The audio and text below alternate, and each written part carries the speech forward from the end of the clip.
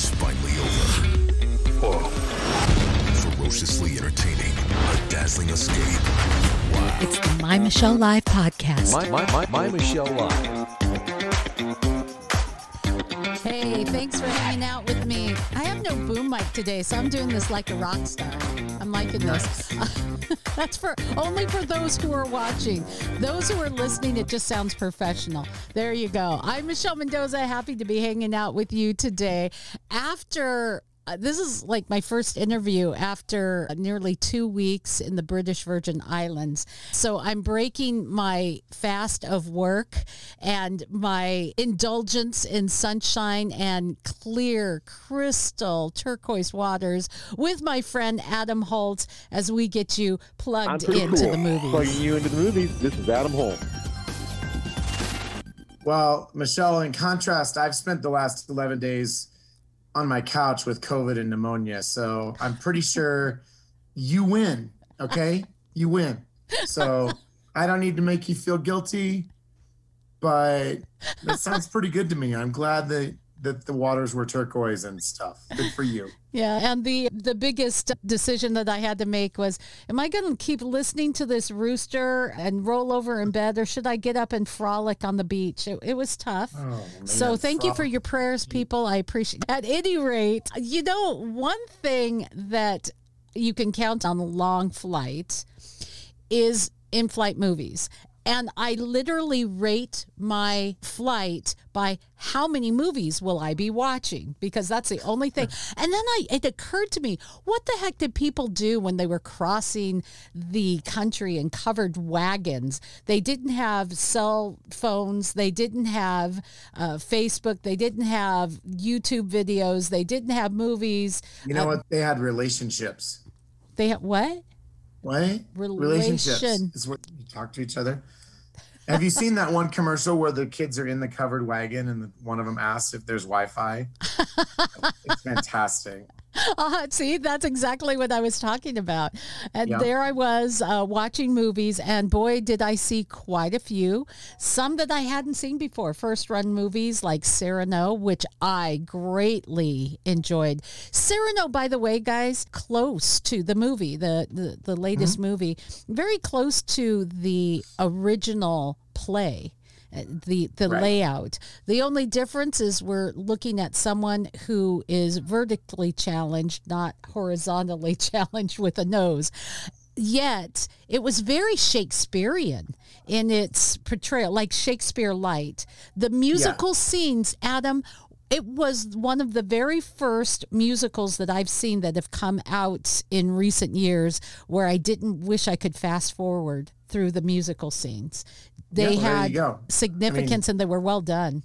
You didn't even know you wanted to hear Peter Dinklage singing, but now check that box off your bucket list. It's done. I'm moving along in life. Cyrano was very good. I greatly enjoyed it. Great messaging. I didn't see a lot of things that were real problematic. Yet, that's how I rated. I got to watch quite a few movies. Redeeming Love, which we've talked a lot about. Beautiful movie, very disturbing issues. But the redemption message is very strong. Was that on the plane? It was on the plane. Wow. I can't remember. Had you seen it before? I have, but I had to watch it again because last time I watched, I'm not going to lie, I fell asleep. So, did your perspective change on it at all? Because sometimes when we see something a second time, we'll feel a different way about it. No, I loved it. I thought it was very much a solid R-rated movie. Yeah. But tastefully done as an R-rated movie. Subject matter very disturbing, not for children, but the redemption was greater and the message was great. The Christian message was not in your face, but it was very powerful. I loved that movie. I thought it was very well done. All right. But there are some new films that are coming out that we can talk about. Yeah. Yeah, let's talk about family camp. Now, I have a family. We have been to camp together. And sorry, the trailer just started playing, and we're going to, that's just a tease. We're going to show you the trailer in just a moment. Have you been to family camp with your family? I have, and I think if you've been to family camp, this is the kind of movie that's going to have a certain kind of baked in appeal. So do you want to show us the trailer? Let's take a look at Family Camp. Family Camp is the highlight of our year. You ask our family, it's the greatest place on earth. I'm sorry, I was late. Again. What do I gotta do to make it up to you? How about we go to that camp? Church camp? Right back. Hey, family camp. Were the Ackermans? Don't seem to have an Ackerman here on the list. You made the final payment online, right? Oh my goodness. Oh my goodness. You guys, this is glamping. What? No Wi-Fi. I can't wait until you realize there's no air conditioning. What? Now where's my yummy bride? Oh, honey. Hi, hello, Yerk family. Oh, I'm Grace. Stop, not another word. Oh. Oh. Oh. Here's my card. Intergalactic chiropractic? Buckle up, everybody. The Camp Chautauqua Trophy. You should see this baby on my mantle at home. The family that takes home the most points at the end of the week takes the cup from my cold, dead hands. If you think we're gonna be friends with that guy, you need your head examined. We're not monsters, okay? Even though we do make sugar-free, organic, vegan, non-dairy marshmallows. Oh, Lord. Today, we are gonna do the buddy system. Let's go, bucko. Should have known better than to trust you. You have no idea where we are. Come on. This is our story to tell our wives how we braved the wilderness and fought our way back home. Get that thing away from me! My skin is on fire! Oh, sounds like my kind of party. We have a problem. Our husbands are out there on their own, and we don't even know where they are. I'm stuck here with Dr. Phil's demented twin brother when I should be back at the camp singing Kumbaya with my family. Okay, I think that gives us an idea of what we're looking at with Family Camp, Adam. Yeah, no, actually, sometimes the trailer does so much heavy lifting. There's not much else to say. I'll simply say this is about two families. There's one dad who's a workaholic, pretty disconnected from his family. Okay. At one point, he says it looks like it's going to be too Jesus-y. And so it's not that he's not a Christian, but his faith is not his highest priority.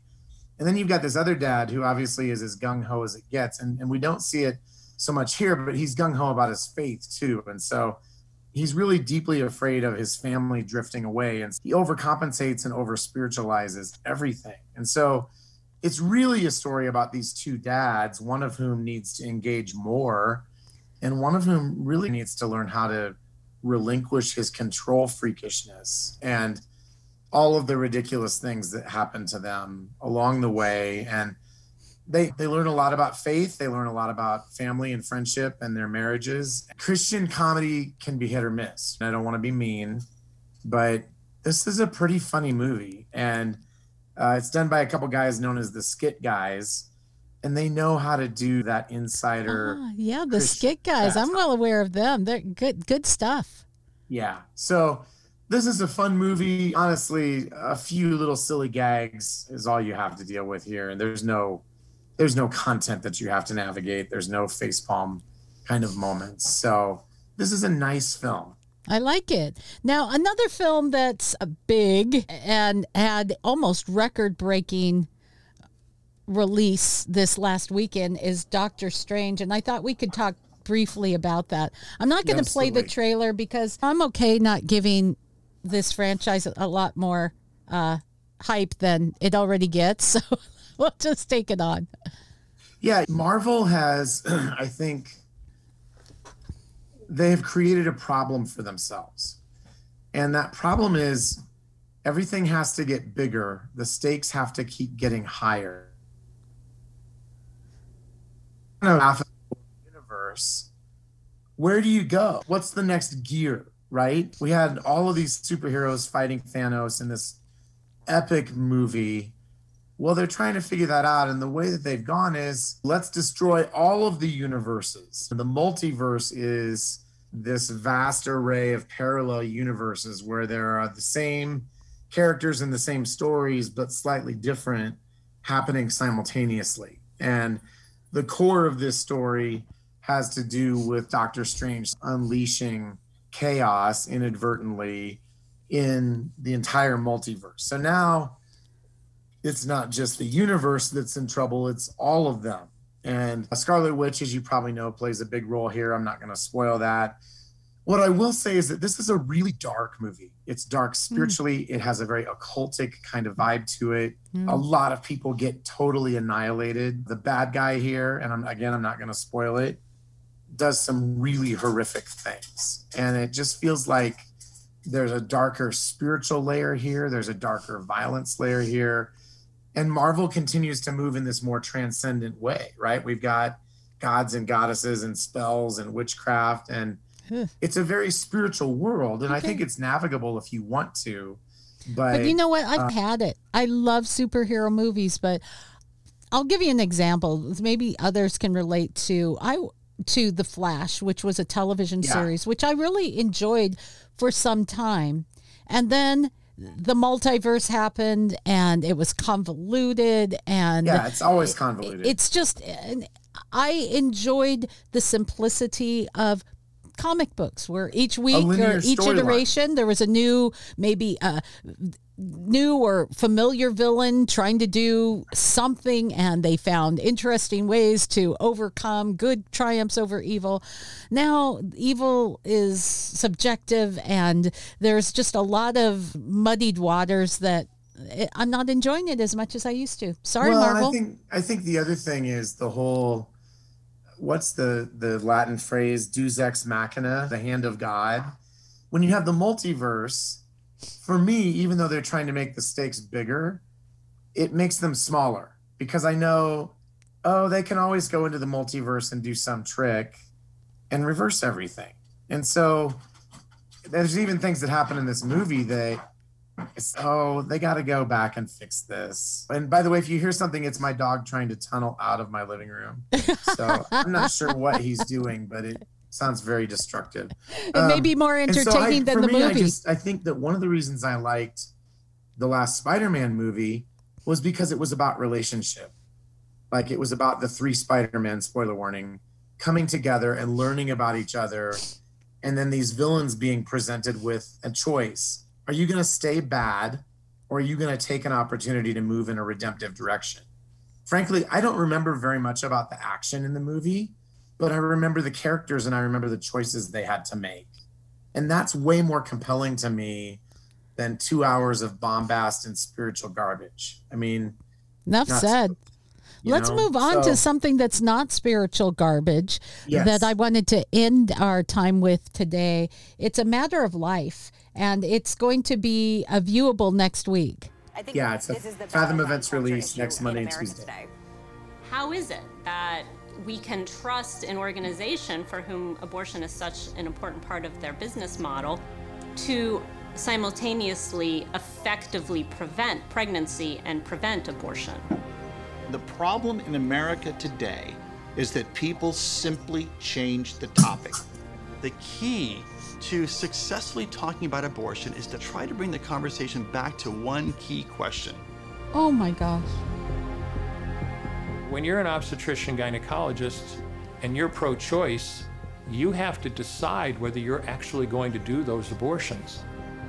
I felt this fierce protectiveness just like rise up inside me, because I knew the way that the world was going to see him. I believe that being pro-life is the most progressive value that we can have.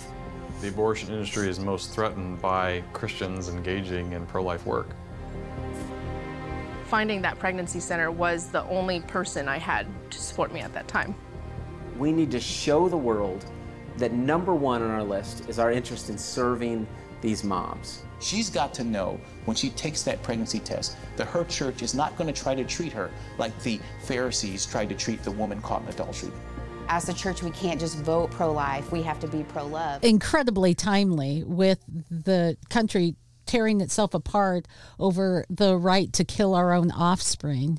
It is, and it's vitally important. I see it as the civil rights issue of our time. There was a time in our history where even people of faith, I use quotation marks, would say that slavery was okay because these people with darker skin pigment were not quite human.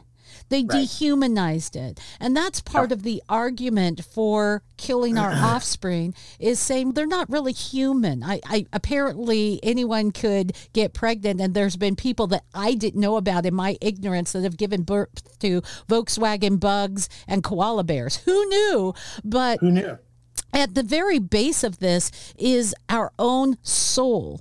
It is so easy to hate someone on another side of an issue, to burn down their abode, to tear them down and demonize them, because we can't even recognize or venerate life in its most vulnerable state. No wonder it's easy to pull a trigger. No wonder it's easy to have mass murders. We talk about banning guns, but yet we don't want to curb the most precious and most vulnerable state of human life. This is huge, and I'm looking forward to this Fathom event next week. Yeah, and I don't know that there's much more that I really need to say other than the fact that this documentary sort of centers around that question of, how do we know what life is and when it begins? And the science is absolutely clear. Like, you can't get around it. Like, you can ask questions about when there's a heartbeat, when a fetus can feel. Like, those things do happen at different points in development. But the moment that egg is fertilized, there's a little human that begins to grow cell by cell. And there's no way scientifically around that reality. And I think that is one of the core lies, and there are a number of core lies when we get into the abortion conversation. But even my body, my choice, I'm like, well, it's not your body. It's another body within your body, and that's complicated, but it's not yours. And so where I think this movie has real value, folks like you and I have been around a long time. I don't think there's going to be a lot that's radically new here, but I think for middle to older teenagers who, if you haven't had a conversation about this and it's coming up in the culture, I think this is a conversation starter about the reality of abortion, what it is, why we think about it the way we do theologically, and why we have to engage and we can't run away from this issue. And so, again, this is a tastefully done movie, but there's some verbal descriptions that are pretty graphic. It's not rated, so nobody's put a rating on it. But those graphic conversations and the graphic images, they are quite important. This is what we're dealing with today. And if you're going to be pro-choice, then know what the choices are. It's not pro-choice if you're only indulging in the dogma that's spoon-fed to you and regurgitated directly into your psyche. So this is an important movie, and it's important when you see a movie like this that's worth supporting, Fathom events, to go out and see them, because it's like voting with your dollars. So I'd encourage that. We're at the end of our time today, but do go and support this Fathom events, the Matter of Life documentary, just as you can support us with your time, just a quick little like, sharing it to your pages, your social media, because getting the God story out there changes lives one by one. Adam, thanks for joining me today. And thank you.